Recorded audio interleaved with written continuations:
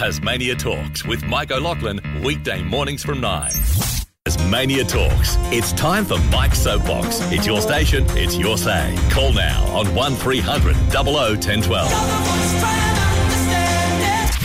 A very good morning to Michael in Beaconsfield. How are you?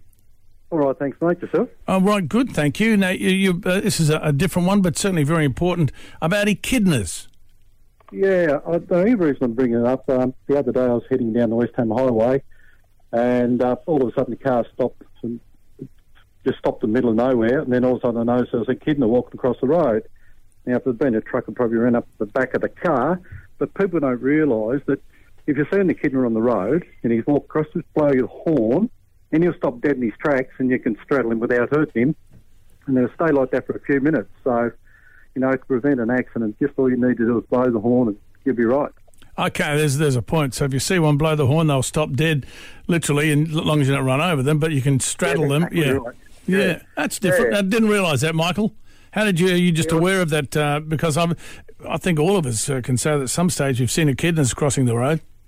Yeah, like, I mean, they get around a fair bit, and even there's water all the line around the road, it's probably washed them out of their little homes, and they're trying to find somewhere else to go, and especially during the mating season, you see a lot running around the roads and that, so just people don't realise that, so it might save the life of the animal and possibly not have an accident as well, someone run the back here. Yeah, good point.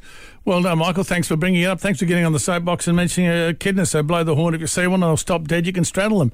Well said, and thanks for concerning, mate. Being concerned, good on you. All right, mate. Good to talk to you. Thank you, Michael in Beaconsfield with Tasmania Talks. Tasmania Talks with Mike O'Loughlin, weekday mornings from 9.